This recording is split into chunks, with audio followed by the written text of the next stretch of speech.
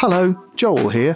I've got a new book out. It's called Be Funny or Die, How Comedy Works and Why It Matters. And it's about how comedy works and why it matters. Why human beings tell jokes, and then what that tells us about being human beings. So if you're a human being and you enjoy laughing and then want to know what the hell's going on with that, it's probably a pretty good book to read. It's called Be Funny or Die. It's in shops. You can buy it. I'm Sandra, and I'm just the professional your small business was looking for. But you didn't hire me because you didn't use LinkedIn Jobs. LinkedIn has professionals you can't find anywhere else, including those who aren't actively looking for a new job, but might be open to the perfect role, like me. In a given month, over 70% of LinkedIn users don't visit other leading job sites. So if you're not looking on LinkedIn, you'll miss out on great candidates, like Sandra. Start hiring professionals like a professional. Post your free job on linkedin.com/people today.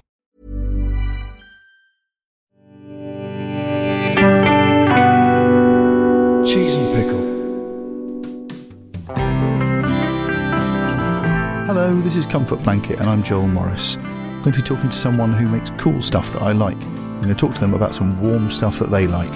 A book or a TV show or a record or a film that they find comforting, they return to again and again whenever they need to feel better.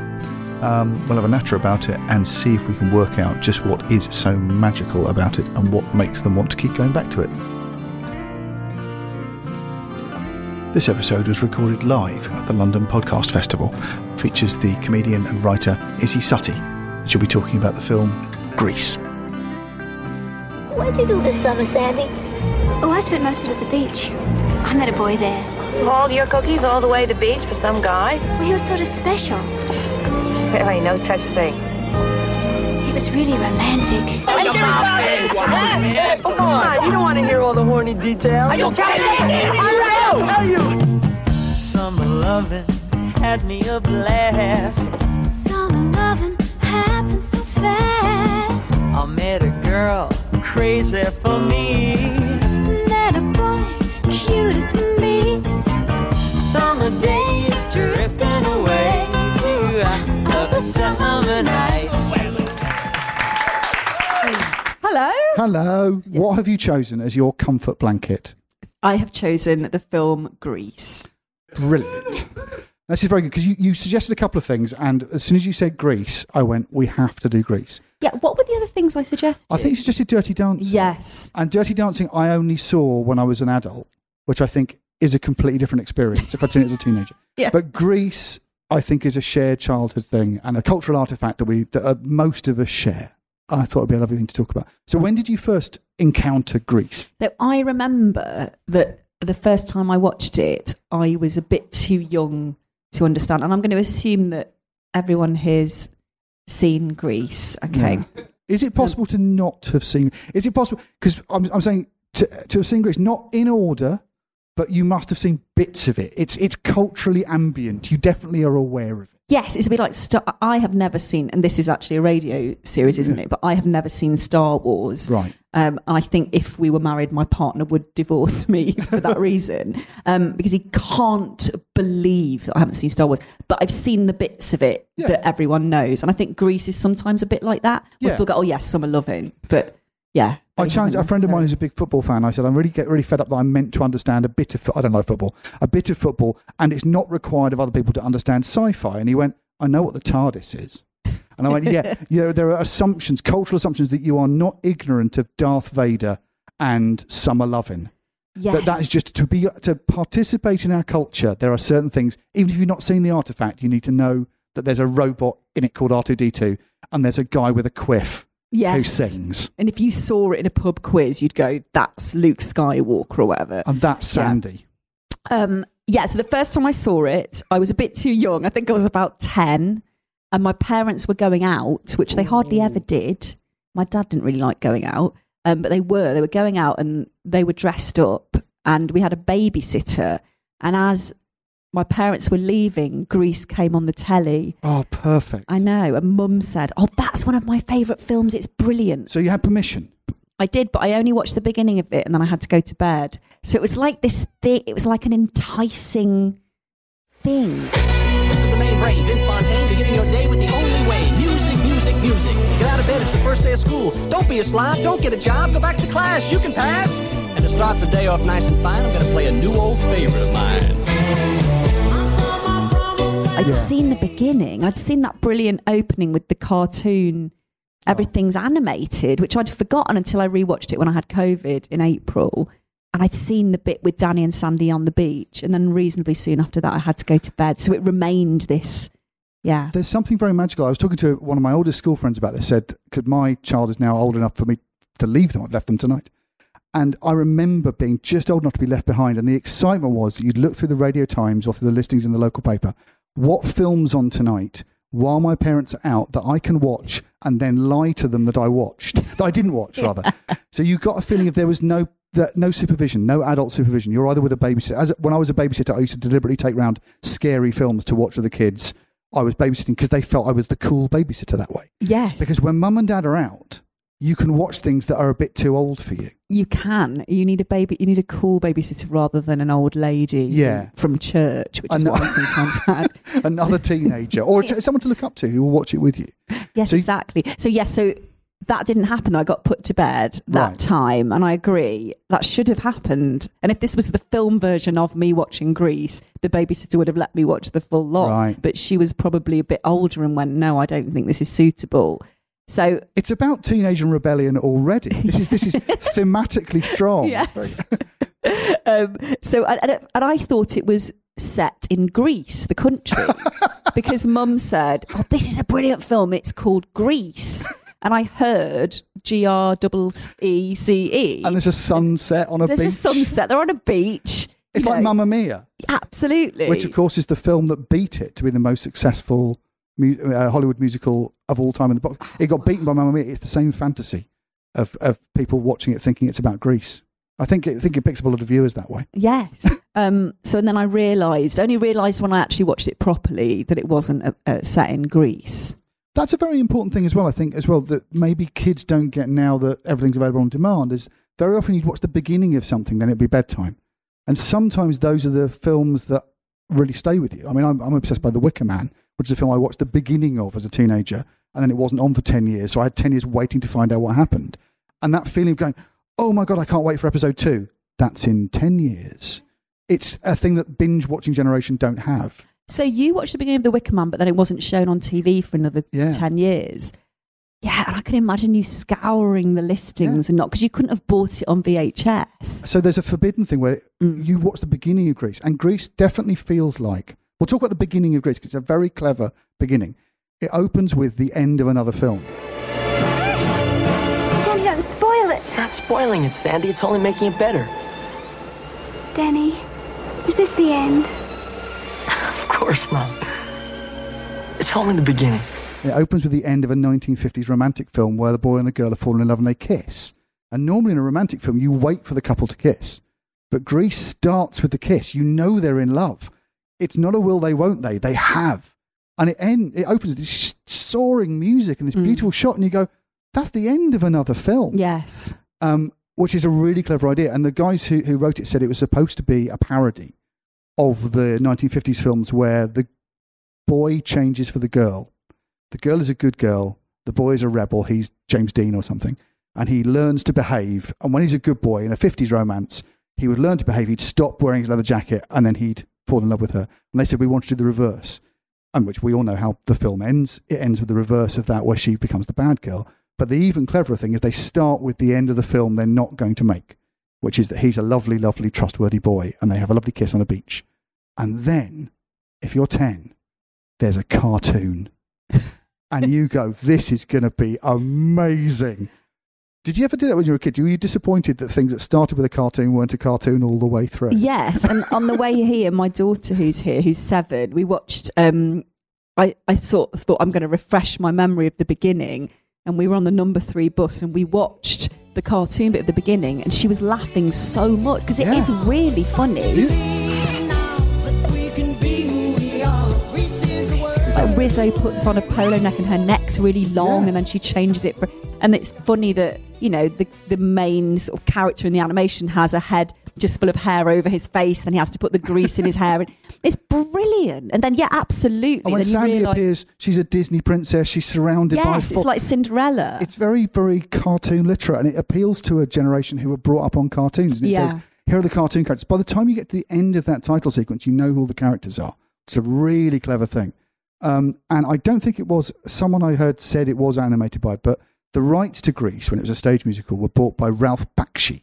And Ralph Bakshi is a very, very famous animator, and he did the animated Lord of the Rings that came out in 1978. That was the first version of that. But most famously, he worked on the Spider-Man version of Spider-Man. And he did Fritz the Cat. He was an underground animator. And he lost the rights. But I think he did work on the titles for it. So the titles are basically, he was going to do an animated Grease. So it was originally just going to be a cartoon. So it opens up with this cartoon, the same way as the Pink Panther films did when I was a kid. They would open up with a cartoon and you go, I'm already laughing. So you're right in the mood. And it's exactly what kids want. Because you're watching a grown-up film, but they gave you a cartoon to start with. Well, it's like a starter, isn't it? It's the bridge between not watching something and watching something that perhaps you're not supposed to. It's the kind of sweetener. It lets you in. Yeah. But they used to do that when you went to the Saturday morning pictures and things. Sometimes they'd show a cartoon before the main feature. They would. I quite like that. Yeah. We do sometimes do that when we watch a very hard-hitting thing like The Killing or something. Afterwards, you watch an episode of Seinfeld as a kind of pudding because it's been so, to kind of, so you don't go to bed just going, oh. It's the ice cream after the very, very hot Indian meal. Absolutely, yeah. I've just been reminded of when I bought my parents the Simpsons, the movie on DVD, and they didn't understand how to work the DVD player, and they watched...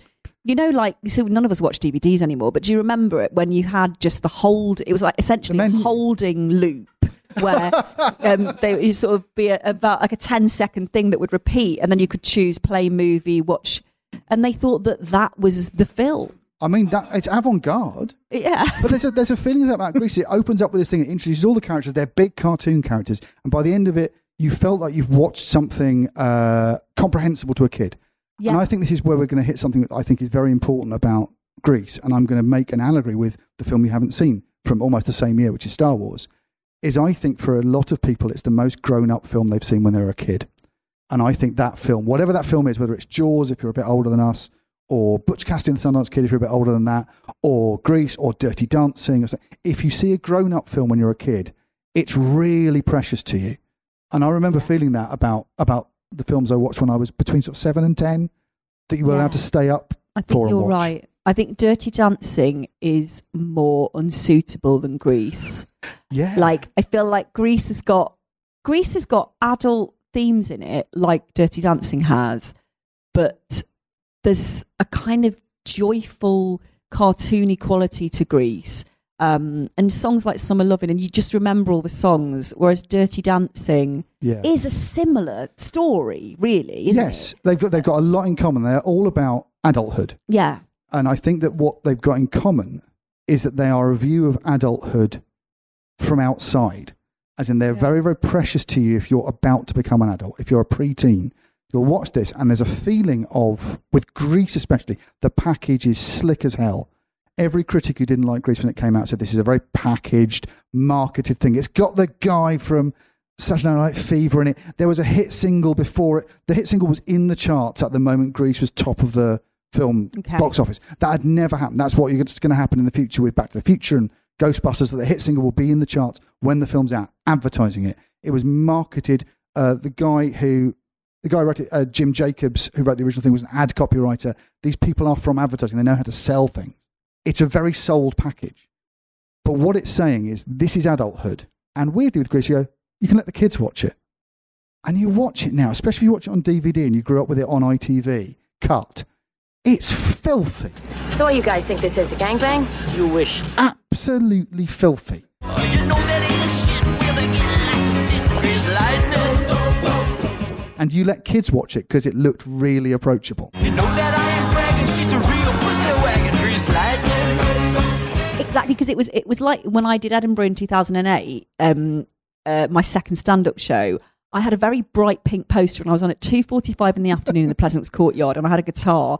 and I looked a bit like a children's entertainer. So loads of people brought kids to the show. And I was just kind of like, this isn't a children's show. And in a similar way with Grease, it kind of looks, it's very technicolor. It's very, as you say, it's quite glossy. Yeah. But actually, there are some really kind of hard-hitting moments in it. What is with you tonight? I feel like a defective typewriter. Huh? I skipped a period. You think you're PG? I don't know, big deal. No, you don't know the guy. Well, the source material for Grease, it's a play. It started out as a Chicago sort of hard-hitting musical. It was meant to run for 2 weeks, and it just took a life of its own. And it's got that in common with something like Rocky Horror Show. It's meant to be a short-run, little sort of avant-garde, weird thing. And it was about the memories of the people who wrote it and their memories of growing up in tough Chicago high schools. And this greaser subculture. Now, I didn't know this until on the way here. I don't know if any of you know this, but it's a bit that this was an actual subculture, wasn't it? Greasers. The greasers. Yeah. And I had absolutely no idea about that. Because you thought it was a country. Presumably they wanted to... Yes, exactly. You thought about the ancient Greeks. It's an old name for people from Greece. Yeah. Would they want to write that about that as well, do you think? They were writing about that. And what it's got... I started writing down things it reminded me of. And the one that no one ever says is It's West Side Story. It's about gangs and about rival gangs. And it was originally had a racial element, as in the T-Birds are very sort of just white. A lot of them are Italian in this one.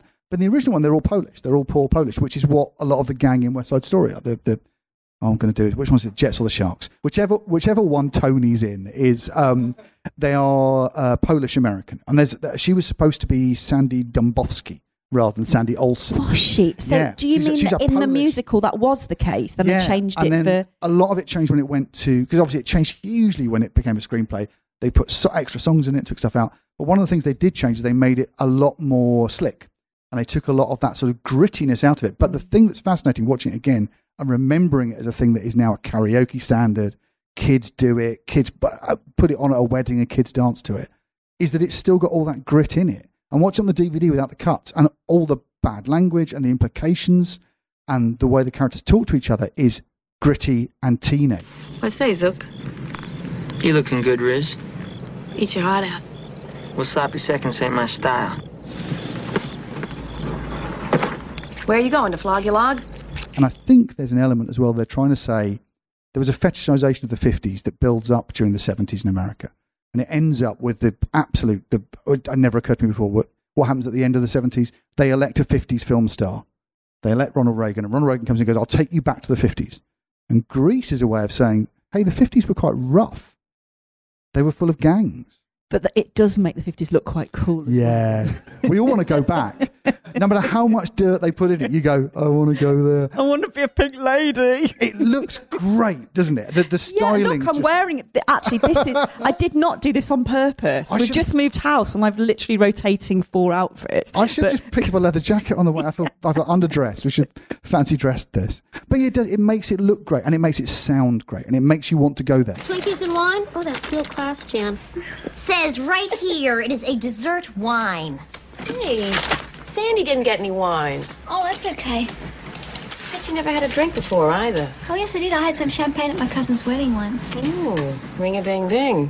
What's wrong? We don't got cooties. What's fascinating about the nostalgia in this, though, is there's a connection to American Graffiti and Happy Days.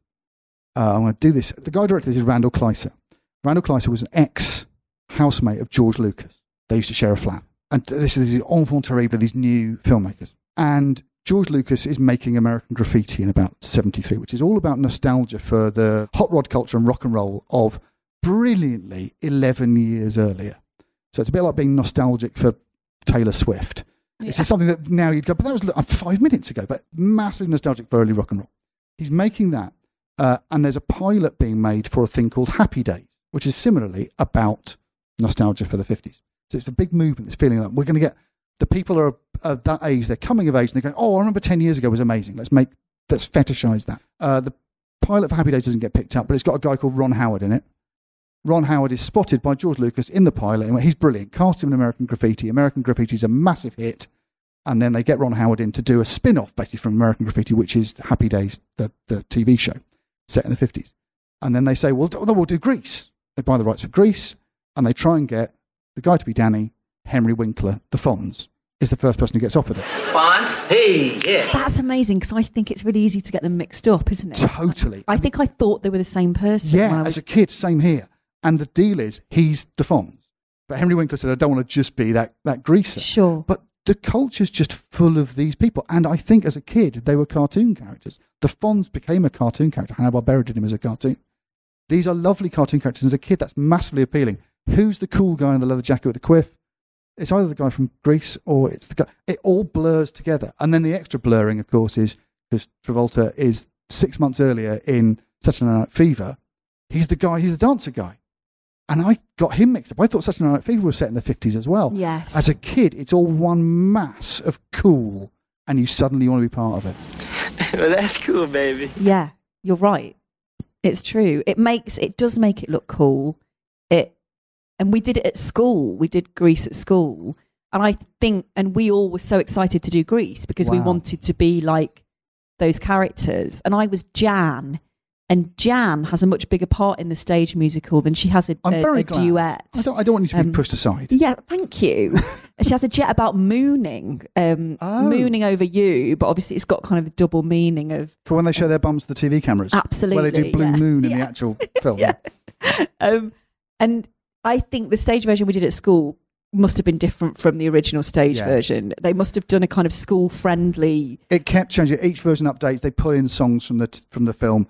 It's constantly moving. The original stage version is gritty and odd, but it gets changed a lot. I'd love to see the original stage version now, to see. I've heard people say you can't get it, but if you look up on YouTube, there are soundtrack recordings from the 1972 veron. Well, I've been spending a lot of time hanging around down the beach. Oh, yeah? Oh, yeah? All right, you guys. Hey, you want to know what happened? Are you kidding? Yeah, come on. You go, what's that? All right. And here's another great connection. The guy who played Danny in the original, on the 1972 version, is Barry Bostwick, who ended up in Spin City as the mayor. But he's Brad in the Rocky Horror Picture Show.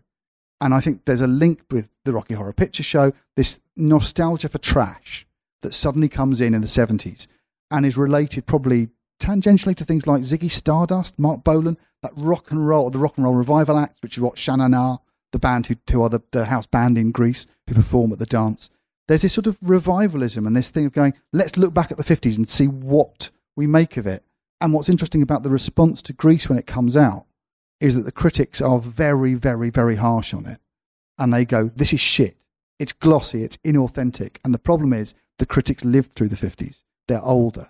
But it's made by 30-year-olds and 20-year-olds whose older brothers and sisters lived through the 50s. And I think it's them saying, can we have a go? Can we dress up? It's a kind of bootleg Beatles thing. I want to be in the Beatles. Yeah. I want to be in a rock and roll band. And it's just, there's a wish fulfillment in it. Everyone making it wants to go back in time, but not to a time they lived through, to a time they watched their brothers and cousins and mums and dads go through.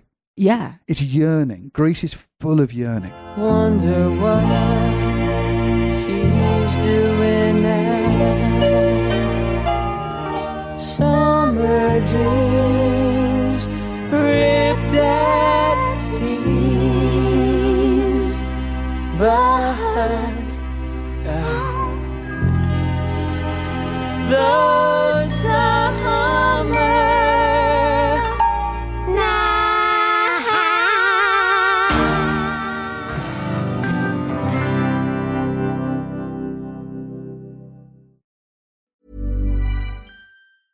Ready to pop the question? The jewelers at BlueNile.com have got sparkle down to a science with beautiful lab-grown diamonds worthy of your most brilliant moments. Their lab-grown diamonds are independently graded and guaranteed identical to natural diamonds, and they're ready to ship to your door. Go to BlueNile.com and use promo code LISTEN to get $50 off your purchase of $500 or more. That's code LISTEN at BlueNile.com for $50 off. BlueNile.com, code LISTEN. Hiring for your small business? If you're not looking for professionals on LinkedIn, you're looking in the wrong place. That's like looking for your car keys in a fish tank.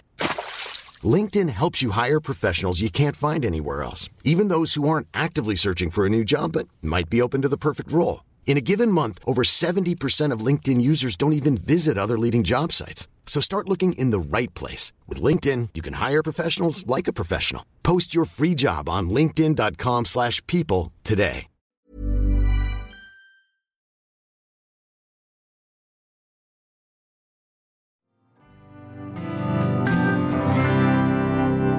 I watched it when I had COVID, which was in April, and I never ever watch or read anything twice. Wow. Generally, like I'm not one of those people who goes, oh, you know, I'm gonna put on that episode of like my favorite sitcom ever is The American Office, and I've watched maybe one episode twice. But I can't even... Was that by mistake? Yes. And I've seen this already. I know what happens. Yeah. Wasting the precious time on Earth. Yeah.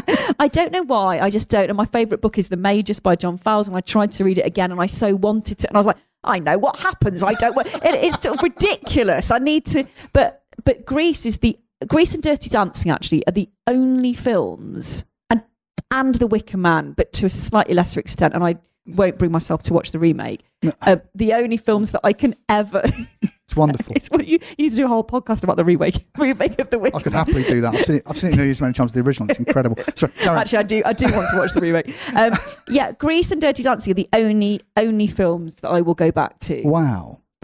And I watched Dirty Dancing on my birthday every year for a while. And when I saw that Grease was available on all four, oddly, not Netflix, when I was ill with COVID, I was like, I've got to watch Grease. And I was like, am I really going to sit through a whole thing that I've already seen? And I did. But the thing so watching it again, and now that I write, I don't know the last time I watched it, might have actually been 10 years ago. I'm 44. You know, I still think of myself as in my early 30s and think, oh, that must have been when I was 21. It could easily have been 10 years since I've seen Grease, right? I think I watched it this morning and it was, I would reckon, 20 years. Yeah. I've seen it. Yeah. I mean, it feels like not like that. Yeah, it's fresh enough that I always think I watched it last week. Of course. I only realised when I worked it out, I went, it's years since It's got to be, hasn't it? It's years ago. But what I realised watching it this time, now I know more about writing and structure and things like that. At the very first line she says is loads of exposition, isn't it? I'm going back to Australia. I might never see you again. Don't talk that way, Sandy. But it's true. I've just had the best summer of my life and now I have to go away. I was thinking, it's a terrific pub quiz question. Which well-loved film opens with the line, I'm going to have to go back to Australia? And it's great because she's all blonde and perfect and she looks great. And I just immediately thought, and it's got that lovely sort of cheesy sunset. And I went, this is so Neighbours. And she is, she's the beta test of Kylie, Olivia Newton-John. She is so perky and so beach bunny, Australian. She was such a big pop star at the time because she encapsulates all that enthusiasm and life and new worldness and things. Yes, and she's got a real bounce to her. And it dumps this huge chunk of exposition because otherwise you're going, what is she doing here? Yeah. And the answer is she's the biggest pop star in the world. So she's in it because of marketing. Yeah. But beautifully, that first line, that big dump of exposition says she's an outsider. Yeah. And I was thinking about that this morning, thinking if she's Sandy Dumbovsky, she's inside. What's fascinating about her is that there's these two gangs and she's off to one side, which makes her incredibly sympathetic. And also it's the classic thing of you meet them all as she meets them all. Yes. May I help you, dear? Oh, yes, this is my first day of school. I'm not really sure where I'm supposed to be. Oh, well, welcome to Rydell. So it doesn't feel like they're like, hi, I'm Rizzo. You're going in with her to a new school and you're kind of feeling the things that she's feeling. And that's quite a common thing, isn't it? That first episode of a sitcom is often a person on their first day at a job or something. My favourite one of those, Brooklyn Nine-Nine, which is just they literally point to each person at each desk and tells you who they are. And I went, this is so brilliant. Oh, it's fine. And I love that about this. It was quite hard to imagine a Grease with an insider Sandy, whereas she'd have to be a super, super good girl to be an outsider, which would make her less sympathetic. I like the fact that she's excluded by the fact she's a new girl at school. And you go, we've all felt like that. The first person in a new job or a new flat share or a new school, we've all felt like that outsider. There's the beautiful shot when they're having the race along Thunder Road, where all the gang are there for the car race, and she's just up on the side on the concrete on her own in that beautiful pink dress. And it's just a beautiful shot that says she's outside, she's away. And there's no explanation almost for why she suddenly does the makeover at the end, except that shot of her outside them. And you go, I can read that. It's a very clear bit of direction and a really clear bit of writing. All the way through, you know she's an outsider because she's an Australian. It's lovely. Sandy! Danny? What are you doing here? I thought you were going back to Australia. We had a change of plans.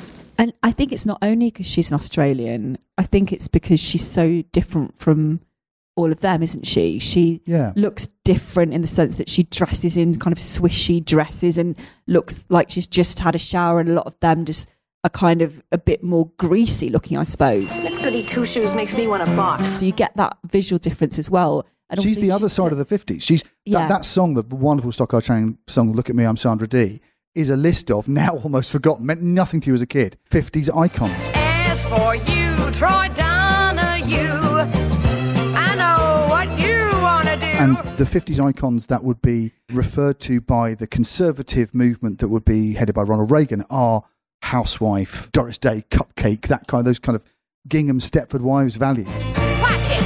Hey, I'm Doris Day. I was not brought up that way. And it's fascinating that for a 50s nostalgia film, Back to the Future is full of that archetype. In this version, she's the only one. Everyone else is scum. Elvis! Let me be! Keep that Elvis far from me! Isn't it funny how you hear those references in something you love and you don't question it, especially as a kid? They're just the lyrics to the song, and you like A Little Shop of Horrors, another film that I love. They reference loads of movies and Betty Crocker. I cook like Betty Crocker, and I look like Donna Reed. I didn't know who that was. It's like, that's the lyric to the song. That vast list of old movies that make up all the lyrics for Rocky Horror. And you go, I know all those films. No, you don't. You've not seen any of them. I know. And I really got hot when I saw Jeanette Scott fight a triffid that spits poison and kills. It's part of that thing that you get when you're a kid, where you're hungry for data. You're hungry for things that older kids are into. And it doesn't matter if those older kids are 35-year-old actors playing teenagers in a 50s spoof. You want to know what they know. You grab that culture. They are like your older cousins, your older sibling. Look at me, I'm Sandra Dee, lousy with virginity. Won't go to bed till I'm legally wed. I can't, I'm Sandra Dee. And also, I think it's only as we get older that we go, oh my God, they're playing school children, and they're... Who was the oldest one? I think Rizzo is the oldest. I've got ages here. John Travolta is 23. Olivia Newton-John is 29. Stockard Channing, Rizzo, is 33. Jeff Conaway, Kanicki, is 27. Diddy Conn, who plays Frenchie, is 26. And Kleiser, the director, Randall Kleiser, insisted on what he called a crow's feet test before he cast anybody. And he got them up close and said, smile. And if you could see crow's feet, they couldn't be in it. And Olivia Newton-John was a lot of soft focus. But I think it's a game they're playing. I think it's funny, people sort of say, oh, they're all too old. And you went, yeah, they know. There is a slight knowing element throughout it. Yeah. I've got Kanicki again. He's been here longer than I have. And I think that's why you forgive I'm going back. What does she say, the very first line? I've got to go back to Australia. I've got to go back to Australia. I've got to go back to Australia. You just, Where does that come from? If you read a script and the first line was, I've got to go back, you'd go, say that in more of an elegant way. But you don't care. You're like, yes, this is the beginning of Greece. And this is also, he would know that she had to go back to Australia. Yeah. If they've spent the whole summer together, why would she wait until their very last day to be like, I've got to go back to Australia? She would have been saying it the whole time. It's a complete Happy Wedding Day sis of a line. You know that line, Happy Wedding Day sis, is the line in which all the data would already be known by the person you're delivering it to. It's the worst line you can write. Happy Wedding Day, sis. She knows all those things. Yes, and it says so much that it's like Jesus wept. Is that the shortest, that's 4 words, is that the shortest, most exposition-y line that can exist? Happy Wedding Day, sis. Yeah, that's too much exposition that is unnecessary. The other one is the most expensive stage direction of all time, The Fleet's Meet. Which they keep doing in Star Wars. However, I asked Betty, who's 7, how old she thought they all were. Yeah. And she said that they looked 15. Well, this is it. I think the trick for this, again, is a lot of the criticism that is levelled at Greece comes from old people looking for reasons to spoil children's fun. And I'm a big advocate for this, that there are a lot of films that are really beloved by children. When you see them, when you're 6, 7, 8, 9, 10, you ask no questions. And they're reviewed constantly by 50-year-old cynical people who go, I can see they're too old. And you went, I tell you who can't see that, the target audience. And my favourite example of this, which there are similarities with, as a much-loved film from about the same time, which is Bugsy Malone. And Bugsy Malone's a film that is, to my generation, massively important. I can sing every note of it. I think it's a beautiful, wonderful film. And I think, as Leslie Halliwell's review of it said, it is not clear who this film is for. And you want to go, it's for me. It's for me. It's for a small child to look at it and look at adulthood through the eyes both of a bunch of 33-year-olds playing a vague memory of what they imagined the 50s was like, but also through the eyes of a child looking up and going, is that going to happen to me? There's a feeling of any high school movie or any movie about teenage relationships, pregnancy, sex, you look at it, if you're allowed to watch it when you're about 10, you're hungry for information. Is this what it's going to be like at school? Somebody snaking you, Danny? Oh, bite the weenie, Riz. With relish. What's interesting is, if we saw Grease for the first time now, would it be the same? Would it have that charm? Or is the reason we like these films, and I'm sure that a lot of you are here because of the nostalgia of encountering Grease when you were younger, would we view those films through the same lens if we saw them for the first time now? Or we wouldn't have so much of an emotional connection because we aren't as young? I think they catch you unawares. And the big giveaway, I think, is for these films which are massively important and comforting for generations, generationally, unarguably iconic films. And you're talking therefore about, I don't know, Star Wars and Grease and Dirty Dancing and Ghostbusters. Is there anyone outside the demographic who are exactly the right age for it goes, they're a bit clunky? If you're 2 years too old for Star Wars, it's the most inexplicable phenomenon that's ever come out. Yeah, I can see it's rubbish. And if you watch it for the first time as an adult, you go, what was all the fuss about? And I think there's so much about this which is to do with the eyes through which you first saw it. And I think what's exciting for me watching something like Grease again as a grown adult and saying, well, what did I see in this? Because I loved it. And I loved it partly because my older cousins loved it. So I went, I can be like them. They were obsessed by it. So I went, oh, well, this is the thing we're going to be into this year. We go, you always bump into someone who wants to play you Grease or play the soundtrack or something. And I think it said, this is for grown-ups. And the irony is, it's not for grown-ups. Because I can show you a 1950s nostalgic film for grown-ups. It's American Graffiti. And no one rewatches that. It's a great film that no one rewatches anymore because it's made by and for grown-ups. It's authentic. It's real. It's sort of a Coppola school of kind of... But no one remembers that like they remember Grease with the fondness, the generational fondness of Grease. Grease's child's eye view of adulthood is really persuasive. And it lasts, I think. I don't know about these chicks. Yeah, they're only good for one thing. Then what are you supposed to do with them for the other 23 hours and 45 minutes of the day? Is that all it takes, 15 minutes?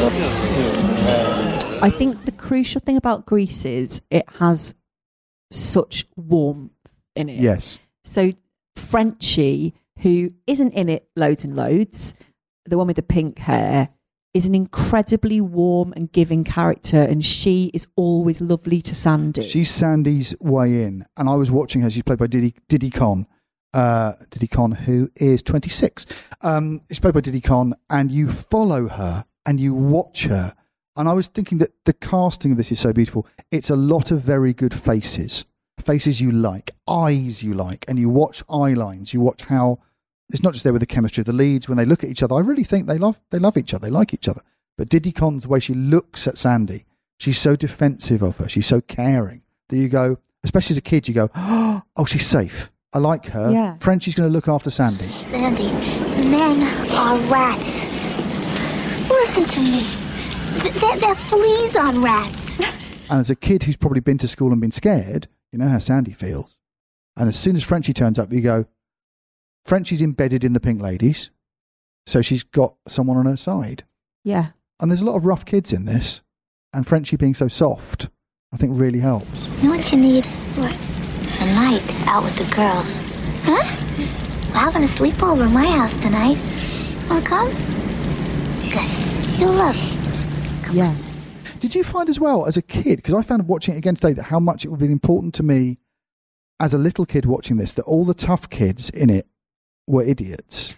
Yes, absolutely. They are. They're kind of real buffoons, aren't they? Yeah. There's some basic clowning going on there, really. I think the race is the only... I was a bit scared of Cha-Cha and her boyfriend in the guy with the acne scars. Yes. He's great.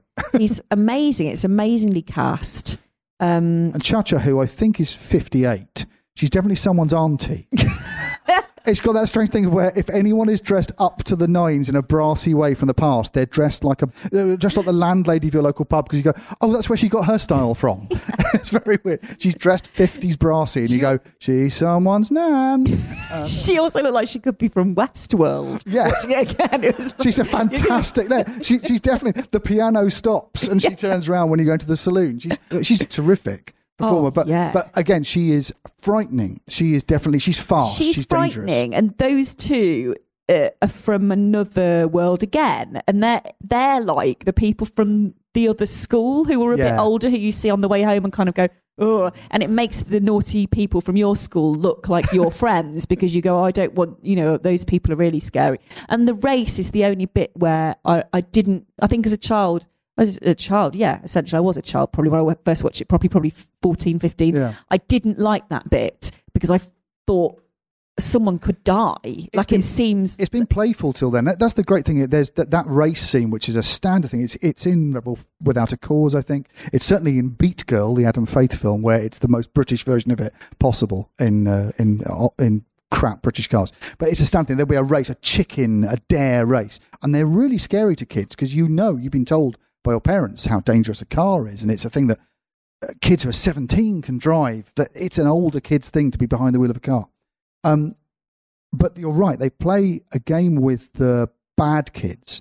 Is you're supposed to think that these kids, the T-Birds and the Pink Ladies, are bad, but they're all faking it, because the theme of the whole film is that Danny is faking it.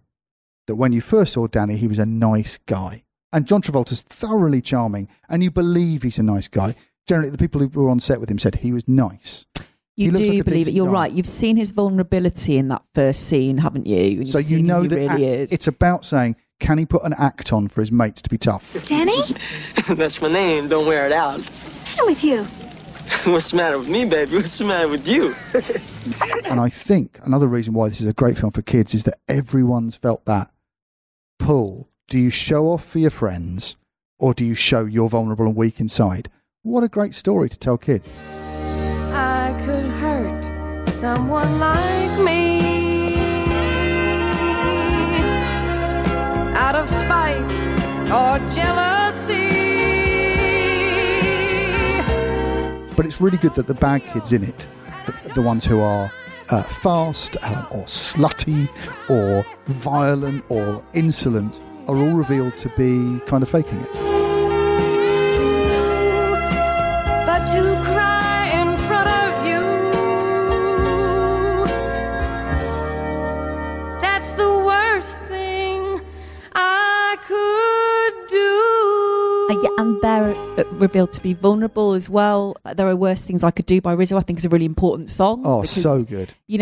But it never ever delves into their home life or why it's not. I think Dirty Dancing is very different from Grease in that sense. Dirty Dancing has those really emotional moments, those moments where people question themselves, and you don't see that in the same way in Grease. You might see a little bit behind the curtain, but then the curtain kind of goes back up again. It's just occurred to me, do you know what's not in this film? Parents. It's like Peanuts. There are teachers who go, wah, wah, wah, wah. But the core rebellion of the 1950s was being insolent to authority. And in this, they kind of ignore the teachers, and one of the teachers helps them make grease lightning. The teachers, they throw a custard pie at the gym teacher, and he doesn't mind. The parents are very unthreatening. It's got a lovely feeling of, I get this with my child. My child comes home from school, and I get a feeling that what goes on at school is nothing to do with me. They're in a world of cool kids, and that I am nothing to do with as an adult.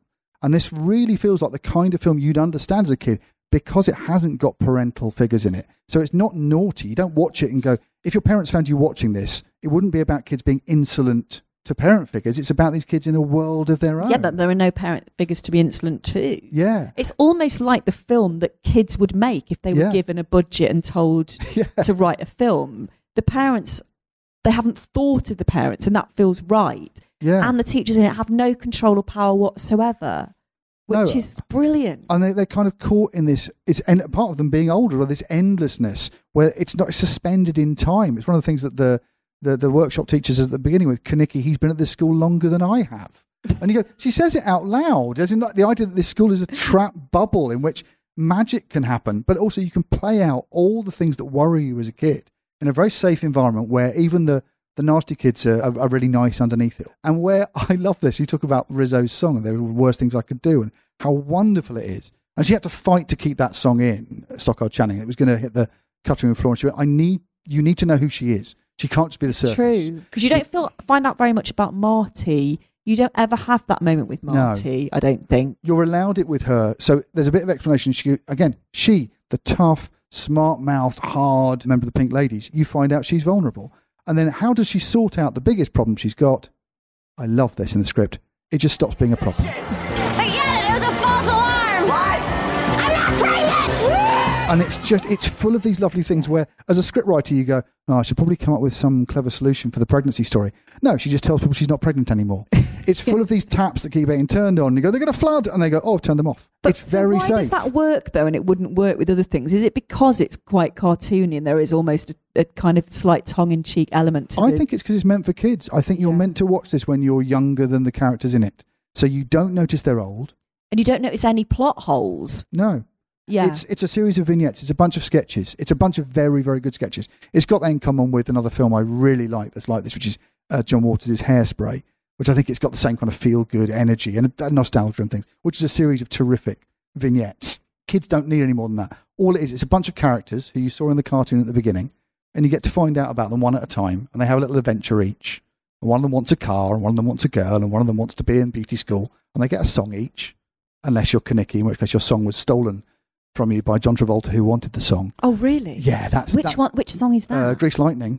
That's Jeff Conaway's song, and he was very annoyed. But who's the big star? Yeah. Who gets the car song? But they get a song about what they want each. I mean, it literally is the most simple musical form possible. You sing a song about what you want, and at the end of it, they get it. Hooray! But what's interesting is we're discussing the female characters so much more than the men. So apart from Kaniki, I don't really remember the names or needs of the T-Birds. And two of them they've been cast, they look exactly the same. I was going through, which one's that one? Yeah. Is that the Tucci or the other guy?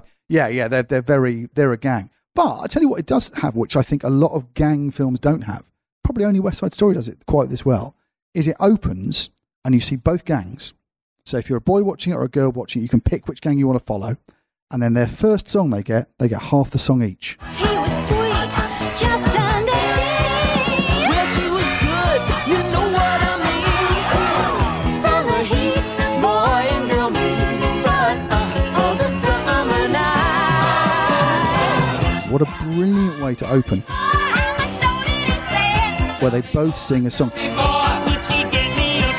But both gangs sing the first song together.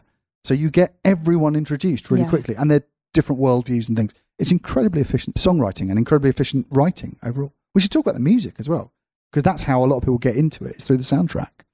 I mean, was this something you liked? Did you have the soundtrack? Did you have a tape or something as a kid? Or? Yeah, I think I probably did have the tape. Like, we used to sing those songs all the time. We used to sing Summer Lovin' all the time. Summer loving had me a blast. And we did Grease at school when we were quite young. So we all knew the songs then. And then it was this big deal of who was going to get cast as Danny. And it's like folk music. I can't remember a time where I didn't know these songs. And again, when you read contemporary reviews of it, one of the things they're really rude about is they go, oh, it's unmemorable songs. And you go, what planet are you on? These are the songs I knew from birth. They're so catchy. And they've got a lovely thing. There was a moment watching it where I suddenly felt very, very safe. And it's to do with the artificiality of it, is the moment they start singing. That's the one I was telling you about. There are worse things I could do. They're not recorded on set. And they're not recorded in a way that even sounds like they're recorded on set. Come on, you don't want to hear all the horny details. Are you kidding?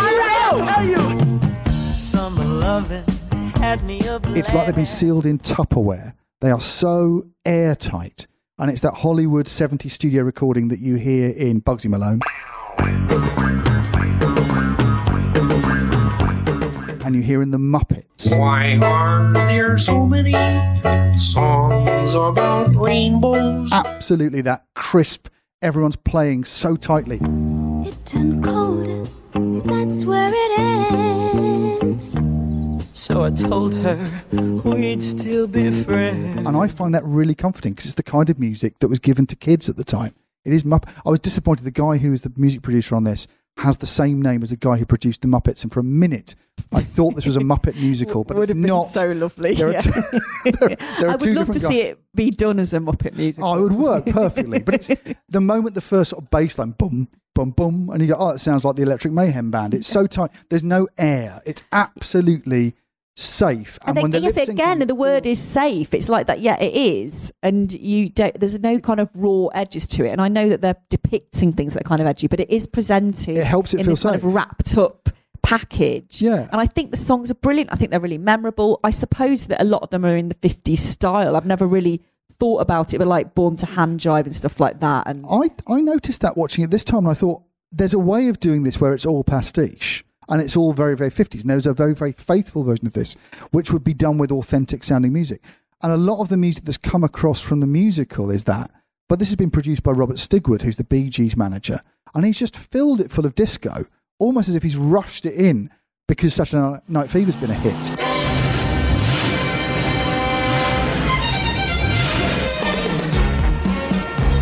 And I think the story is that You're the One That I Want arrived on set on the day and none of the rest of the cast had heard it. Wow. It was rushed in. And the person who wrote that song and Hopelessly Devoted to You for Olivia Newton-John was a guy called Farrah, who was her songwriter.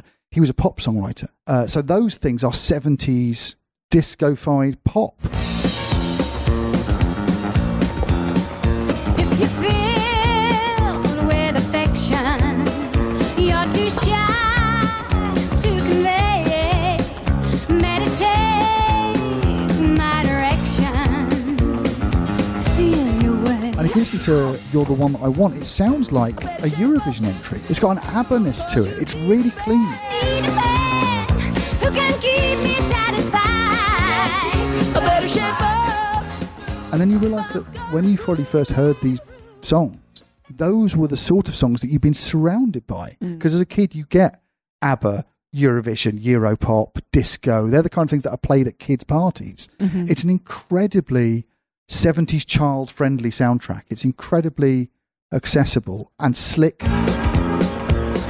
No attempt to be dirty or raucous or even authentically 50s. No, and often the songs reveal things we don't know, which I think is good. I always think in musicals, I think sometimes they reveal things that we do know in Greece. But like You're the One I Want, I suppose, is an example of that. You're the one that I want. Ooh, ooh, ooh, honey. The one that I want. You are the one that I want. Ooh, ooh, ooh. You know, it's a huge exposition dump. It's just data from but it's end to okay end. by then, isn't it? Because it's the last song, and you go, it's the end, and she looks really cool, and she's got this kind of cat suit on. But I think earlier, she was stitched into. Yeah. Oh my God. Yeah, I read that.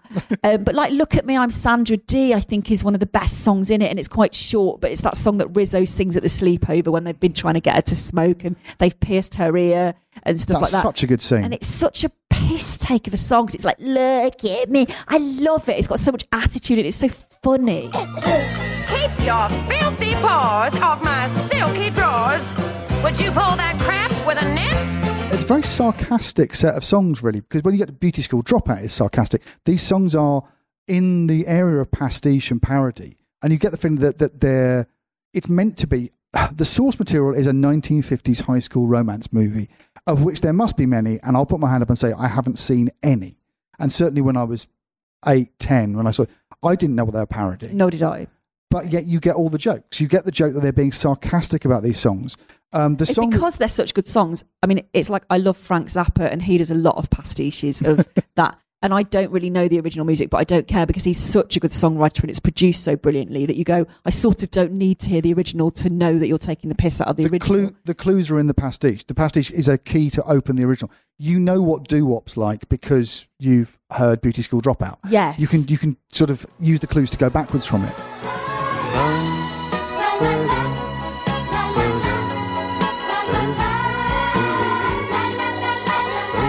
But I think, interestingly, what the film adds to that sort of doo-wop pastiche, that 50s pastiche, is all this disco stuff, this very 70s thing. And You're the One That I Want, which is sort of it's not the final song because you've got the one last song. Oh, yes. You're the One I Want wasn't in the stage show. And you can look up online and hear the original song that was on there, which is called All Choked Up. Tell me about it, stud. Hey, wait. Well, I feel so strange. Hey, come on, so go you say something. And that's clearly, it's a pastiche of All Shook Up. And it's nowhere near as good. Well, there's a fire alarm wailing in my head, and my circulation cries condition red. I'm in a cold sweat, my t-shirt's all wet. I'm all choked up. Oh, baby. Direct pastiche at that point is nowhere near as good as this sudden burst of like incredibly tight disco. Tell me about it, stud.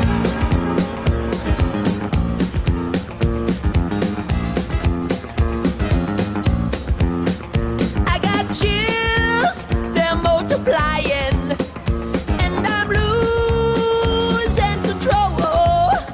'Cause the power you're supplying, it's electrifying. It's played by these incredible session musicians. I think it's the guy from Toto on bass. It's incredibly crisp Hollywood rock. And it works much better because I think it puts Grease nostalgically in a place that belongs to us rather than people who are from the 50s. Because it's got that same thing as Happy Days has got. I'm watching it now, nostalgic for myself, being nostalgic for the 70s, being nostalgic for the 50s. Yeah. So it's a general sense of yearning and dislocation, not about the 50s. But also, I think very simply, they're very energetic, open, warm, upbeat songs. Yes. And there's something to be said for that. That if you were... I remember my friend Steve went out with a girl from Russia, a violinist, about 10 years ago, and she came to watch Panto and didn't know what it was. And was like, what is this? What are the rules? Yeah, and we were trying to explain Panto to her, and we found ourselves completely stumbling in terms of... We were like, well, there's men who dress as women and they walk around, and then there's often a cake fight. And as you say it out loud, you think, oh yeah, this is just something that we've known all our lives. Yeah. And she was like, what? And I always think, what did she think like? Watching? But he was in Panto with Paul Nicholas, and we were in Tunbridge Wells watching it. She was like, what's going on? And I sort of think, if you're encountering this stuff for the first time, you don't know the reference points. How do you absorb it? If you don't know the original music, what is there to entice you? I think it's that the music says, come in, there's nothing hard about this. It does. And because it's a mixture of stuff, because it opens with a song by the Bee Gees, it opens with a song that's incredibly Bee Geesy, written by Barry Gibb.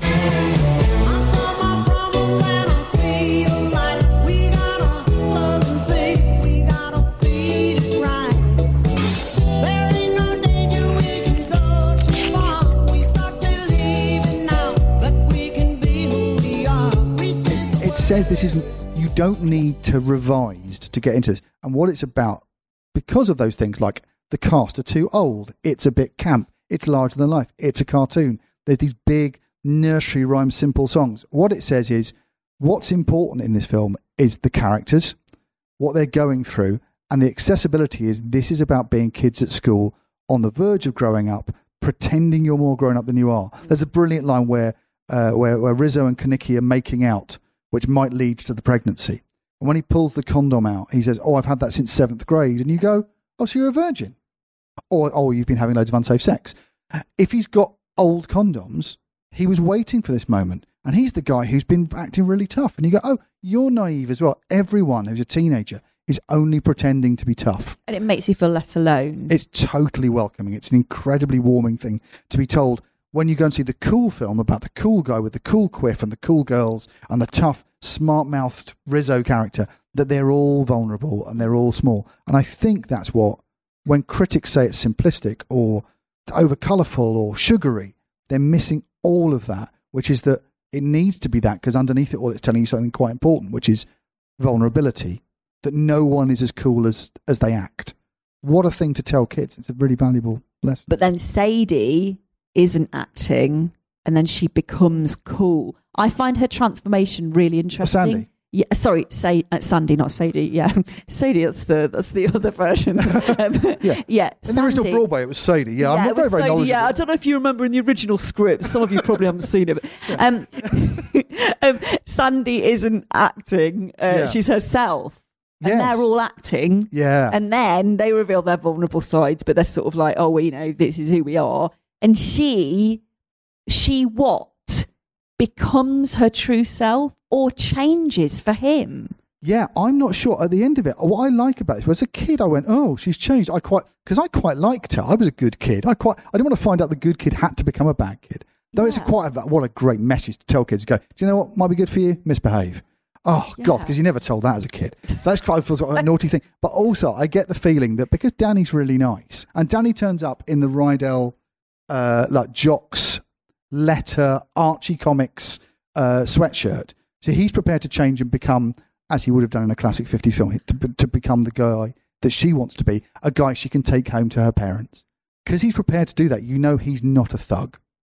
And so when she acts up for him, I think all it says is, I'm prepared to change.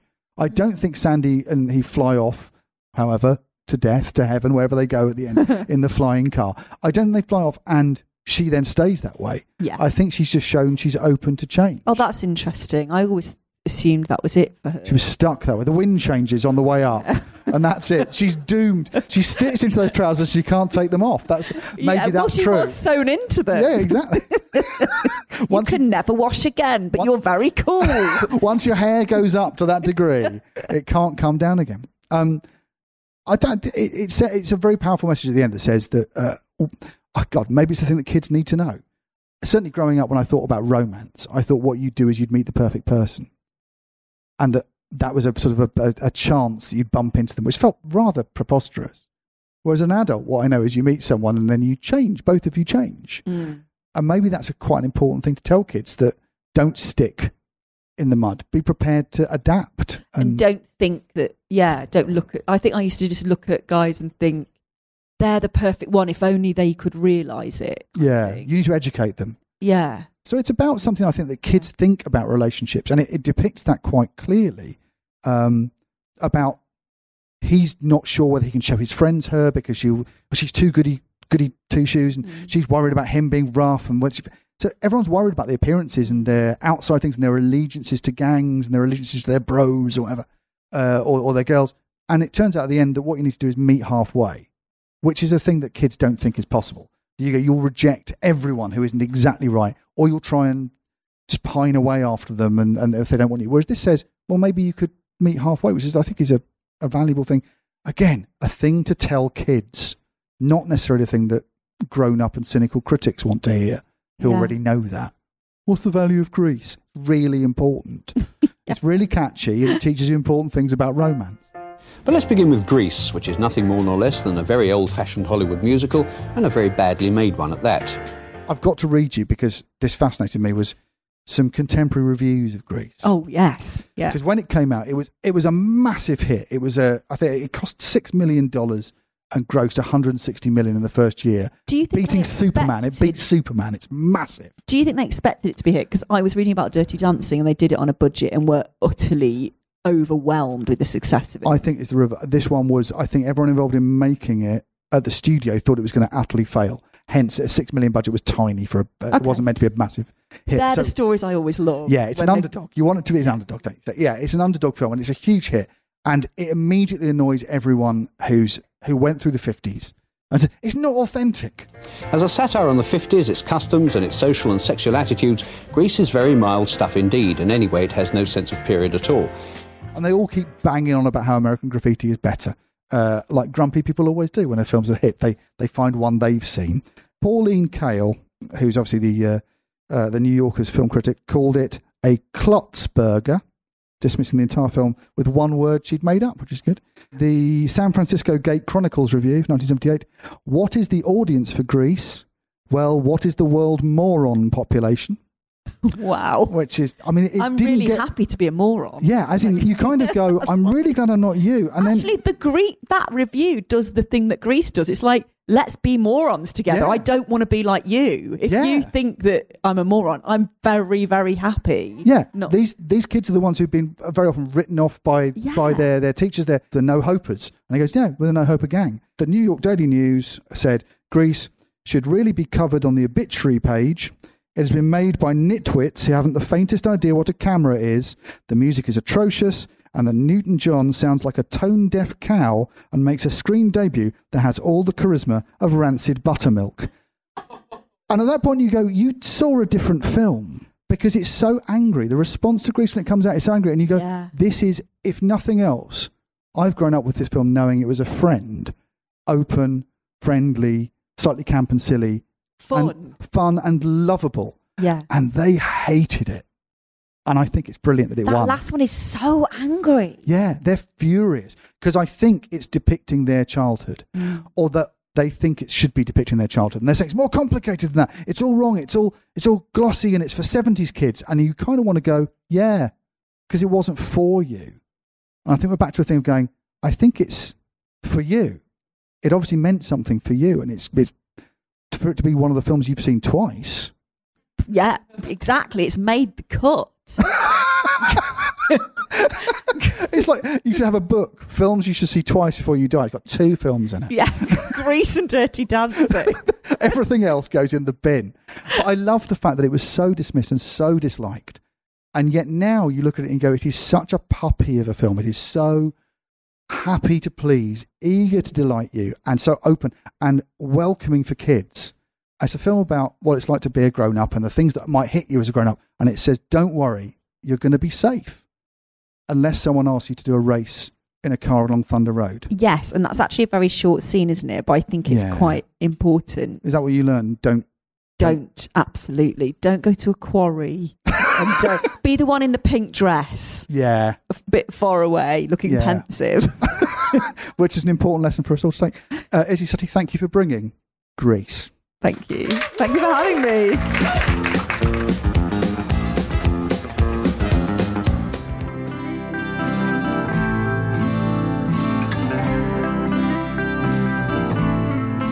Comfort Blanket was presented and produced by Joel Morris for the Cheese and Pickle family of podcasts. Find us on social media and don't forget to like and subscribe.